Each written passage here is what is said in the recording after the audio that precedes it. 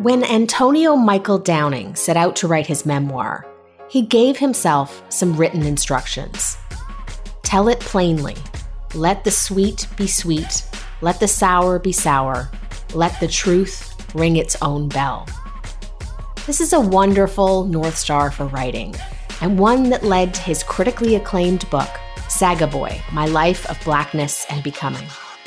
In it, the Canadian author and musician recounts his childhood in Trinidad and his experiences adjusting to life in various cities and towns in Ontario, in Brooklyn, New York, and out on tour. And he reflects on what he's learned about humanity along the way.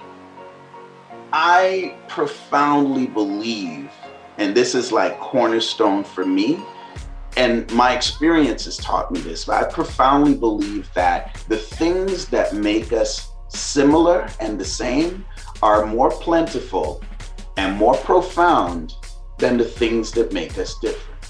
Antonio Michael Downing is one of our country's most talented writers and thinkers. He joins me today for a wide-ranging conversation about his life story and his book, Fatherhood and Masculinity, the crisis between men and women, the culture wars, and why he believes we need more robust public discussion and debate. I'm thrilled to have Antonio Michael Downing as my guest. That's today on Lean Out. Antonio Michael, welcome to Lean Out. Hey, blessings to you, Tara Henley. I'm happy to be here. So great to have you. This book is just so exquisitely written. I know I've told you that before, but rereading it really just so much stands out. I relate to a lot of its themes, so I want to pull some of those threads today. But to set this up, I want to start by reading a quote. This is a story about unbelonging, about placelessness, about leaving everything behind. This is about metamorphosis, death, and rebirth, about being shattered over and over and reassembling yourself across continents and calamities. This is a story about family and forgiveness and about becoming what you always were. Just so powerful. Take me back to the South Trinidad rainforest of your youth and paint a picture of what that world was like. Hey, well, amen. First of all, I love your radio voice. I've been listening to Lean Out for a bit, so it's beautiful to be here. And thank you for reading that passage, which is really an attempt to encircle the heart of the book. South Trinidad, if you can imagine, I mean, really, if you look at a map, Trinidad is tucked into the South American continent. So it's part of the Caribbean. It's an island in the Caribbean, but it's really just like a little splinter off of Venezuela. In fact, if you're a strong swimmer, you could just swim to Venezuela at several points in Trinidad, although these days people swim the other way, but we won't get into that. So unlimited rainfall, unlimited sunshine, the trees grow massive, the insects grow massive, the birds that eat the insects grow massive, and the things that eat those you don't ever want to meet. There's some monsters in that bush. And that's where I grew up, a place of just unlimited fecundity, like just growth, bursting with life. And I grew up with my grandmother and my brother and my adopted brother, and they were always different people because my grandmother was like, you know, she really believed in that New Testament Jesus life. You know, some people are Christian, but not Christ-like. My grandmother really believed in doing those works. And so I grew up surrounded by people that she was always helping, taking into her house. You know, you think about Trinidad, British colony. So we didn't have a governor general like they have in Canada. We had a governor. So that meant no laws, no voting, no members of parliament, no agency whatsoever. So it's a hard life. And that woman was born in 1904. So she taught me two things, how to read and how to sing. She taught me how to sing because she was just always singing, mostly hymns. I know the entire Anglican hymn book to this day. And she would read her Bible, Psalms, Proverbs, the poetic parts of the Bible. Her eyes were bad at that point. She was in her 80s. And so she taught me how to read when I was like 3.5 so that I could be her eyes, so that I could read for her, because she still needed her salvation. I love hearing you talk about Miss Exley. And I want to also speak briefly about your parents. Your parents were like a wisp of smoke that blew through your childhood. I want to focus a bit on your father and on your grandfather, the Saga Boy from the title of this book, and ask you what you learned of masculinity from them. Wow, what a great question. Yeah, I mean, one of the big things I learned, and I think, I never knew my grandfather. I knew him in the tales that were told about him, but he had passed away. My dad was alive, but he was never around. And so I learned about him from the tales that were told about him. And as I grew older, they say I looked just like him. So the old folks would double take when they look at me. And I would learn a lot about him by the way they would look at me. And, the very first thing I learned was, look, being a man is about showing up. I learned how to be a man by what not to do, basically, from my father. And I love him to this day. I talk to him regularly now because of writing Saga Boy. We didn't talk for a very long time, but we talk, and we've found a place of friendship. But, I tease him all the time. I say, I can talk to you now because the expectations are so low. There's nothing you can do to hurt me. And I'm joking, but it's a serious joke. Like Miss Exley would say, some things, if you don't laugh, you'll cry. So we choose to laugh. But yeah, I learned about being a man is about showing up, not hiding, not running, not finding a reason to be elsewhere than your duty. And that's a hard thing. That's a hard thing because it takes courage and it takes commitment. And I didn't learn until many years later when I was playing basketball. I'm a basketball player. I played in high school, University of Waterloo, Warriors. I like to say that I soaked up all the fathering from my teammates, secondhand fathering. Right? Because they'd be like, look, we love you. Like, don't do it like that. Try it like this. And so I would learn from them and from my coaches. I would learn that's where I finally learned about, hey, yeah, you felt the effects of someone not showing up. Here's why you show up. And here's how you work with other people. Here's how you do teamwork. Here's how you push yourself beyond what you think you're capable of so you can achieve and expand your horizons, right? And that's really, in terms of masculinity, that's really where I learned it. And really, if you read Saga Boy, the dramatic foil, I'm a lit geek here, so I'm going to use some literary terms. The dramatic foil for Al, my father, is my high school basketball coach, Barry Lilly, who is the opposite. Like everything my dad does wrong, he does right. He shows up. He creates a safe place for me.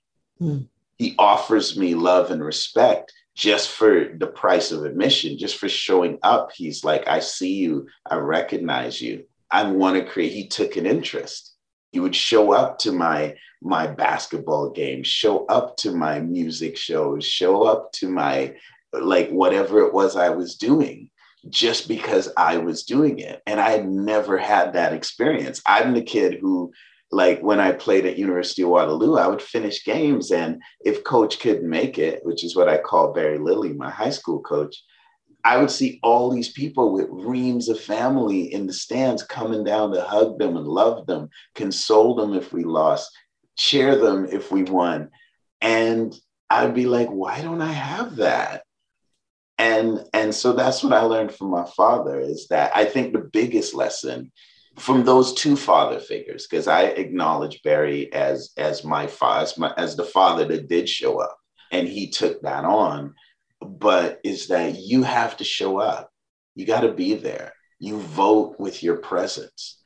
love is presence, right? It's Thich Nhat Hanh, the great, recently passed away Buddhist monk, speaks of that, how really all we need when we offer love is presence. It's just that being there and being switched on and being mindful to that person. And that's what really I learned about it, is that, you know, from Barry Lilly and from my dad in the negative, is that you got to show up. You got to be present. When you're 11, your grandmother, Miss Exley, passes away. You are brought to Canada to live with your Aunt Joan. You write in the book that you fell asleep in a rainforest and a few days later woke up in a blizzard. Yeah. Take me back to that time and what it was like for you adjusting to life in this small town in Northern Ontario. Woo! So Northern Ontario, let's give the people some geographics about what we're talking about here. So if you're in Canada and you know where Winnipeg is, if you go east across the border into Ontario, about an hour drive or so, that's where we're talking about. Now, if you're from the States and you know where, I don't know, Duluth, Minnesota is, it's like you go across the border, then you go like 5 hours in drive to the west. So it's the Northwest, and it's known for the wind. They call it the Nor'wester. So when I arrived in that blizzard, this wind is just howling outside like a demon in the bluffs. The lakes are all frozen by December. Snow upon snow upon snow. Biggest thing for me were icicles. Let me tell you, Tara Henley, I had never seen ice outside of the freezer do anything but melt. And suddenly there was this ice and it was not melting. I was mesmerized for weeks on end. I couldn't believe it. But of course, I was traumatized as well. Like, imagine all the things we think of that define who we are. The house you live in, the people who raised you, the people you grew up with, the food you eat, the language you speak. Imagine all of that just gone, ripped away from you. And the weather difference and the fact that we moved in December, which was like, if you wanted a stark difference, that's the time. The weather just reflected the dramatic change of having everything you believed you understood about what the world was and who you were in it, gone. So, and biggest of this was my grandmother, Miss Exley. She passed away, which is what triggered the whole moving. And so we were shocked. We were traumatized. My brother was sent to boarding school. I was fascinated and terrified by this brave new world that had such people in it, to quote Shakespeare. But, you know, the interesting thing is that when I was a kid in that little colonial schoolhouse in Trinidad, the only white face I'd ever seen was Queen Elizabeth II looking down from the schoolhouse. And then I got to Northern Ontario. I was maladjusted. I got into fights. I yelled and screamed and cried. I threw tantrums. Nobody cared. I was really good in school in Trinidad. I was exceptional. And so when I came here, they were like, well, you were doing everything at a grade 10, 11, or 12 level, but you're actually only aged for grade 6. So we're going to put you in grade 8. And so I was misadjusted because, I mean, bad enough being the only weird Black family in the town, in the little village of Wabagoon, and then later Sioux Lookout. But I was also traumatized. And I was also now in a grade where grade 8s don't care about someone that's 12 years old, and grade 6s were all in someone else's class. And so I was literally isolated from the beginning. Plus, my Aunt Joan was a Bible thumper and would dress me in like these church boy sweaters with the shirt under it. And I was definitely geeky. So it all added to this feeling of isolation. But the one constant was when I went to high school, like 2 years before everyone else, a little scrawny, like 100 pounds wet little Trini kid, I went to Queen Elizabeth II District High School. So that was my first cue that, whoa, there's something going on that's bigger than me here. Because how can everything change, but the same white lady is staring down at me when I go to school? Stay tuned for that one. And so, yeah, that's what that period was like. I got into heavy metal, much to the terror of my Aunt Joan, who thought that if there was ever the devil's music, it was definitely that. But mostly it was just a loneliness, to be real. It was a loneliness against an avalanche of change. Mm. And that loneliness, I mean, the sort of rootlessness, I really felt a real understanding of that feeling that you were expressing in the book. And throughout your adolescence, you moved around quite a bit. As you say, the things that give people bearings, parents, language, community, those things were gone.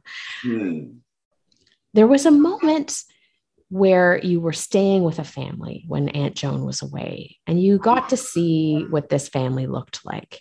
And you write that it felt as if I had been dying of thirst and someone gave me a taste of water. And that longing for family is a theme in the book. And I think something many people will relate to in this time of like fragmentation and social isolation. How do you think about that now with a bit of distance? Wow. Great questions. They told me you were dangerous. Now I know why.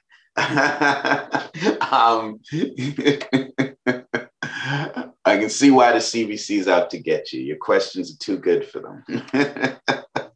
Yeah, that's such a great point. Like in that moment, we live in a time where I think the importance of having a father in a family is probably overlooked and not being important.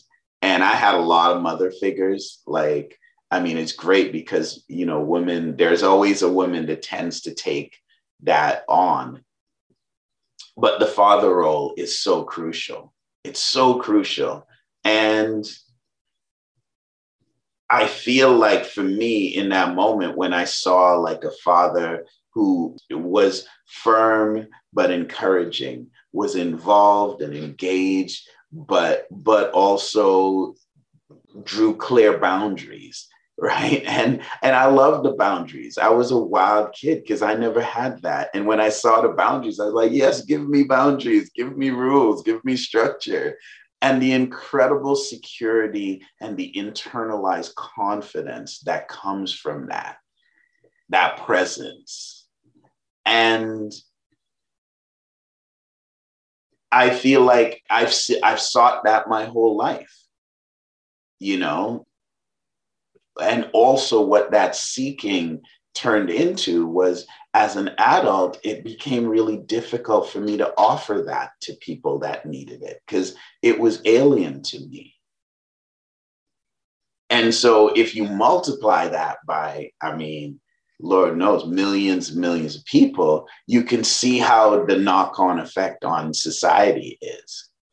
And by the way, I would argue that the impact on women of not having men like strong, present, available men, emotionally available men, forget a breadwinner, somebody make money, but they're never there. That's not what I'm talking about. I'm talking about present, engaged, emotionally available men. As Thich Nhat Hanh says, dear one, I am here for you. That is the mantra. And having, being a heterosexual man, being a mostly straight man in the 21st century, I meet the women who didn't have that man when and I'm telling you, wow, it's a problem, and so that's how I feel about it. I feel like my life is just this microcosm of what happens in society. And that's an ongoing trend. Families have kind of, the nuclear family is fractured. It's common and fashionable to say that, oh, well, you don't need a man. Who needs a man? You don't need a man. But what's that masculine energy mean? And you know what? It's irreplaceable. There's no facsimiles for it, which is the same as maternal energy. Like there's no facsimile for that. You cannot replace that. And that's been my journey. And I grew up without it and always longed for it, always craved it. And I found it where I could find it. And thank goodness I feel healed and available to bring that energy now. But I feel like I'm in a small percentile of people, you know, I'm in a small percentile of people. And, you know, I have a lot of brothers, all grew up without their dad, and all incredible fathers, all incredible fathers. So I think the lack of it teaches us the importance of it, if you follow me. Absolutely. And this is something I wanted to ask you about as well. I mean, so the things that we're talking about right now, the family, marriage, masculinity, all of this, it's not necessarily top of mind in the mainstream agenda right now. And so when you look at the statistics, I mean, just speaking about heterosexual relationships in particular right now, right, it does seem like there's a crisis here. So less and less people are marrying. Those who do marry later in life, elite marriage has held pretty steady, but working class marriage completely fallen apart. Mm-hmm. We're also seeing the sex recession right now. It seems like there's this growing disconnect between heterosexual men and women. We've talked about this a little bit before, but what do you see as the status of things between men and women right now? Wow. Hey, what a topic. What a deep ocean to dive into. Yeah, personally, I believe that it is a bit of a crisis because it's in flux. The things that have anchored sort of the relationships between men and women are broken. They're in disrepute. They're out of style. Right? They're like bell bottoms. You laugh at someone when you see them doing it. And what is that shift? I think there's a lot of illusions that we believe in our society. I think there are a lot of things. I think working class people, first of all, are run ragged, right? We're run ragged. We're not allowed time to think or be present, right? Because we got jobs.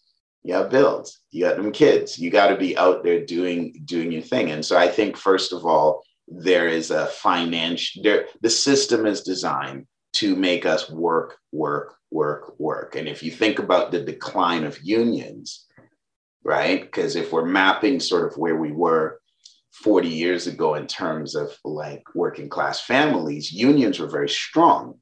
And there's a reverse correlation between unions being declining in strength and the gap between the rich and the poor, which, by the way, is increasing in our society. And so what that means is you have less rights as a worker.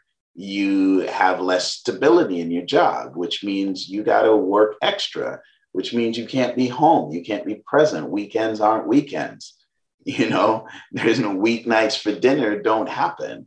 And so these are the core, again, presence is what makes families work, right? So now you don't have that presence because we're over here working. We got to put them hours in. And I think that's what's threatening working class families. I think also there's a mental health kind of component that isn't talked about, right? I think that a lot of us have been traumatized, a lot of us, by different things. Right? And we don't have that presence to deal with it. I'm privileged to be the Black artist in residence at the school board that I graduated from, and meeting young people and hearing them talk about their relationships. And there is a crisis of identity of who we are. There's a crisis of mental health. And, sexual assault is a massive thing. And by the way, and I've talked about this and I talk about it in my book, because I'm a survivor of childhood sexual assault, it's not just women. Like they say, like 1 in 4 women before they're 18. Well, it's 1 in 6 men. So that means a lot of men. And for men, it's so demasculating that we don't talk about it. But think about it. That's millions and millions and millions of people And we don't ever talk about it. In fact, more times if you mention young boys being raped, and here's one of the big fallacies as well, 45% are by women.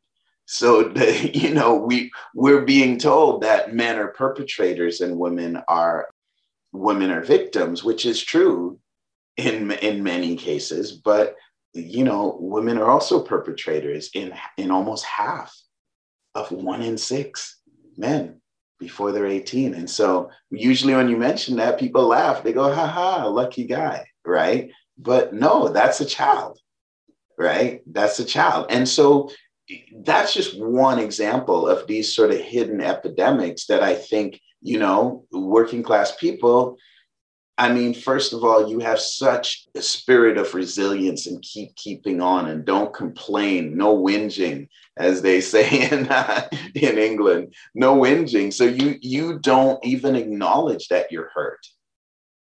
You don't even acknowledge the pain. And then were you to acknowledge it, all your other working class people, well, they got to do their shift too. They're busy. They got to work.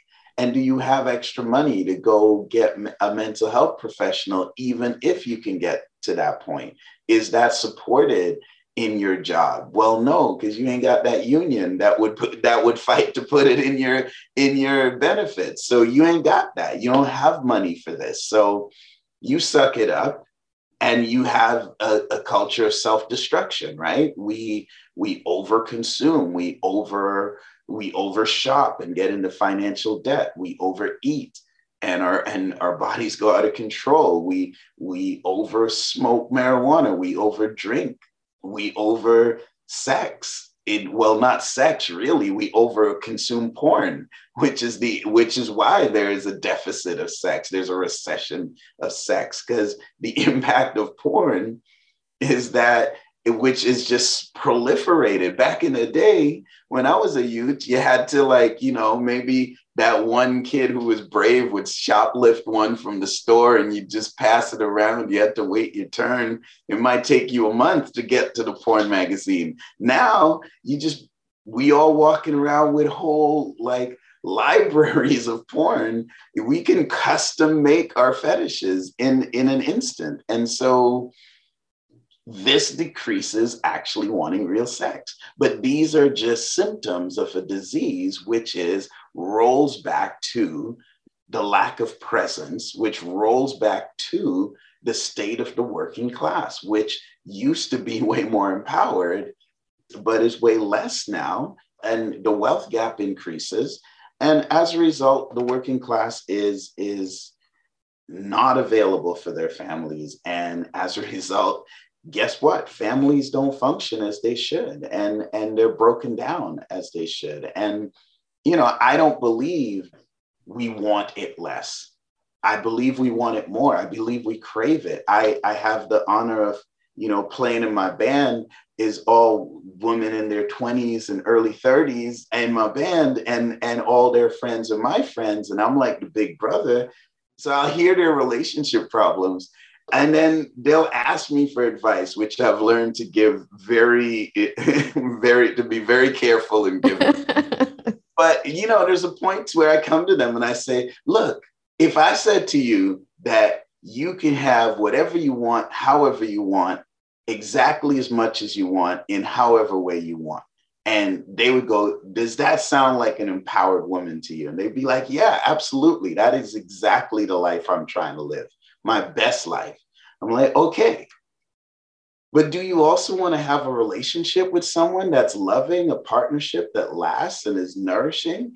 Yeah, absolutely. That's definitely what I want. Of course, everyone wants that. And they don't see that those two desires are contradictory. Because one is a deep-seated human need for companionship, and the other is a whole package of illusions that they've bought into, and is usually pushed by people who are trying to sell them something, sell them self-help, seldom makeup, seldom high heels, seldom workout plans, seldom, like self-help books, courses on the internet, like e-commerce courses on the internet, or get your Etsy together. And it's like, look, I'll quote the great philosopher Scott Whelan of Stone Temple Pilots: self-improvement is masturbation. And which again, just like porn, it takes away from the real thing. If you want real engagement, what's real relationship? Well, it's sacrifice. It's sacrifice. It's giving up for the team. I learned that playing basketball. How to put the team before yourself. We got a real deficit in that quality. And so all our illusions about ourselves are selfish and self-driven. And being selfish is the opposite of what makes teams work. And so marriages fail, relationships fail. Wow, that's a really deep and comprehensive analysis. I really appreciate you thinking it through on that level and sharing what you've shared. I think it's a really important perspective. Tara, you know me, I answer in podcasts. I'm like sweeping and epic. But it's a great question. It's an important question. So I'm not mad. Before we go, I want to ask you about how you're sort of processing this woke moment that we are in right now, which I've been very critical of. How do you think about this sort of woke politics that we've seen evolving? It's been critical of you, Tara Henley. I profoundly believe, and this is like cornerstone for me, and my experience has taught me this, but I profoundly believe that the things that make us similar and the same are more plentiful and more profound than the things that make us different. That is a cornerstone belief. It's supported by science. Science doesn't even study race because it's such a small percentile of the genes, like a minuscule percentile of the genes that make us different. It's not worth studying in biology. So, which doesn't mean that it doesn't matter. But I come with the lens that fundamentally we are the same. And I think that's because I've traveled a lot, because I came from Trinidad and then suddenly I'm in Northern Ontario. I've lived around Indigenous people, Black people, East Indian people, white folks, like German folks, like French folks, English folks. And I'm like, you know what?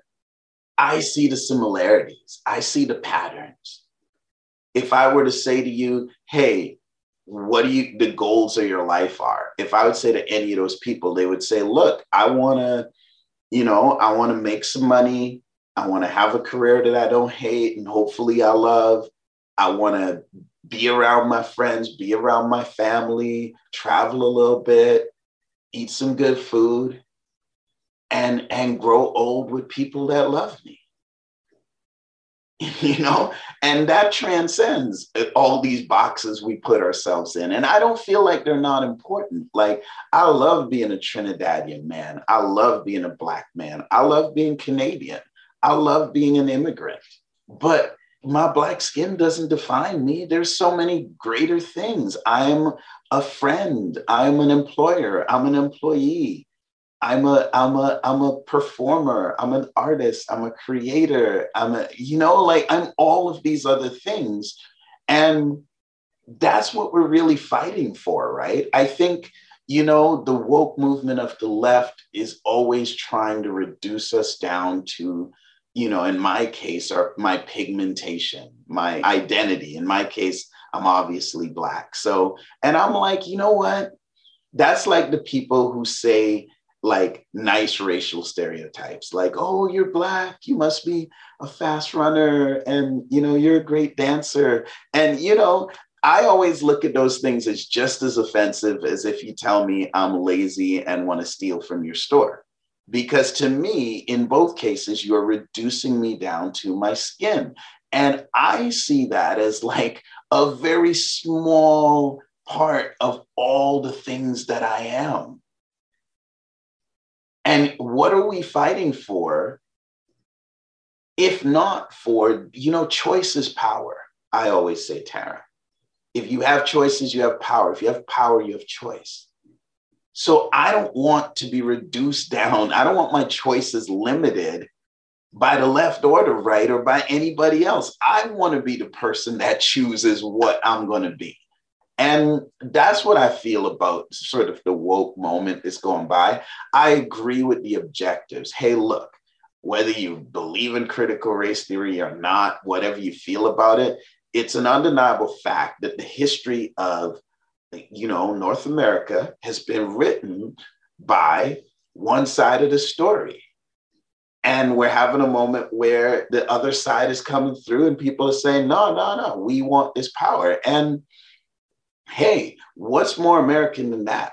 What's more Canadian than that? We hold these truths to be self-evident, that all people are created equal. Life, liberty, the pursuit of happiness. This is enshrined in who we are. And we've never fully been that. And we're trying to get to aspire to this ideal. And I love it. I feel like what a great thing to have ideals that are so great and tremendous that you always have to keep striving to get to it. What a tremendous thing. What a blessing we have, right? And I just feel like on the one side, you don't get people. The reason why we live in Toronto and not Tehran is because we can have discussions and debate, and we can convince other people of our ideas. And that's what I think the great casualty of this movement is. Whatever side you believe in, I'm not even getting into that. What I am going to get into is how we have the conversation. There are people dying in Kyiv right now and in Mariupol right now to fight for the rights that we have and we take for granted and pretend they don't matter. They do matter. People get on boats in Cuba on little rafts and brave the Atlantic Ocean, sharks and waves and storms so that they can have these rights that we have. And we just kind of talk about them like they don't matter. Look, having debate is what it's all about, right? This is what it's all about. This is what we're supposed to have. So we're supposed to have more conversation. And yeah, you know what? There are people that believe some ridiculous things, and that's okay. We're allowed to have that. That's who we are. This is our ideal that we're striving for. More conversation, and let the battle of ideas go on. And so I didn't even really check the ramifications. I'm gonna talk about you, Tara Henley. I didn't even check the ramifications of you leaving the CBC. I didn't even really understand what was going on. I just read your article. I was like, I support that. Because again, I believe profoundly we are all the same and these things are the same. And I believe in the rights and freedoms that, I've been reading a lot of George Orwell lately, as you know, and Orwell says, look, we know that they're illusions. We know that it's very easy to point out how things are not fair. But we choose to believe in these illusions, and illusions matter. And these are great illusions. Maybe these ideas about democracy and freedom and rights and freedom of speech and habeas corpus and independent courts, maybe these things are illusions, but we believe in them. And that's why everyone wants to come live here, because we believe in them. And we're still in a struggle, and it's a legit struggle to extend that to Indigenous folks and Black folks and brown folks who have never had it. And, and all these different identities, because they are just like us. So they deserve to have that, because they have something to give to this, and they've been giving, and it's not been recognized. So look, I'm all for that, but let's have more conversation. Let's not forget what we're fighting for. Let's convince people, because that is the privilege of living in a democracy. It should be. That's a good place to leave it. It was even though even though I'm a mostly straight atheist, I can't help but preach. It's so good hearing your thoughts, and there's so many different topics that I want to hear your thoughts on. So it's been such a pleasure speaking with you. Thank you so much for coming on. Thank you for having me, Tara Henley.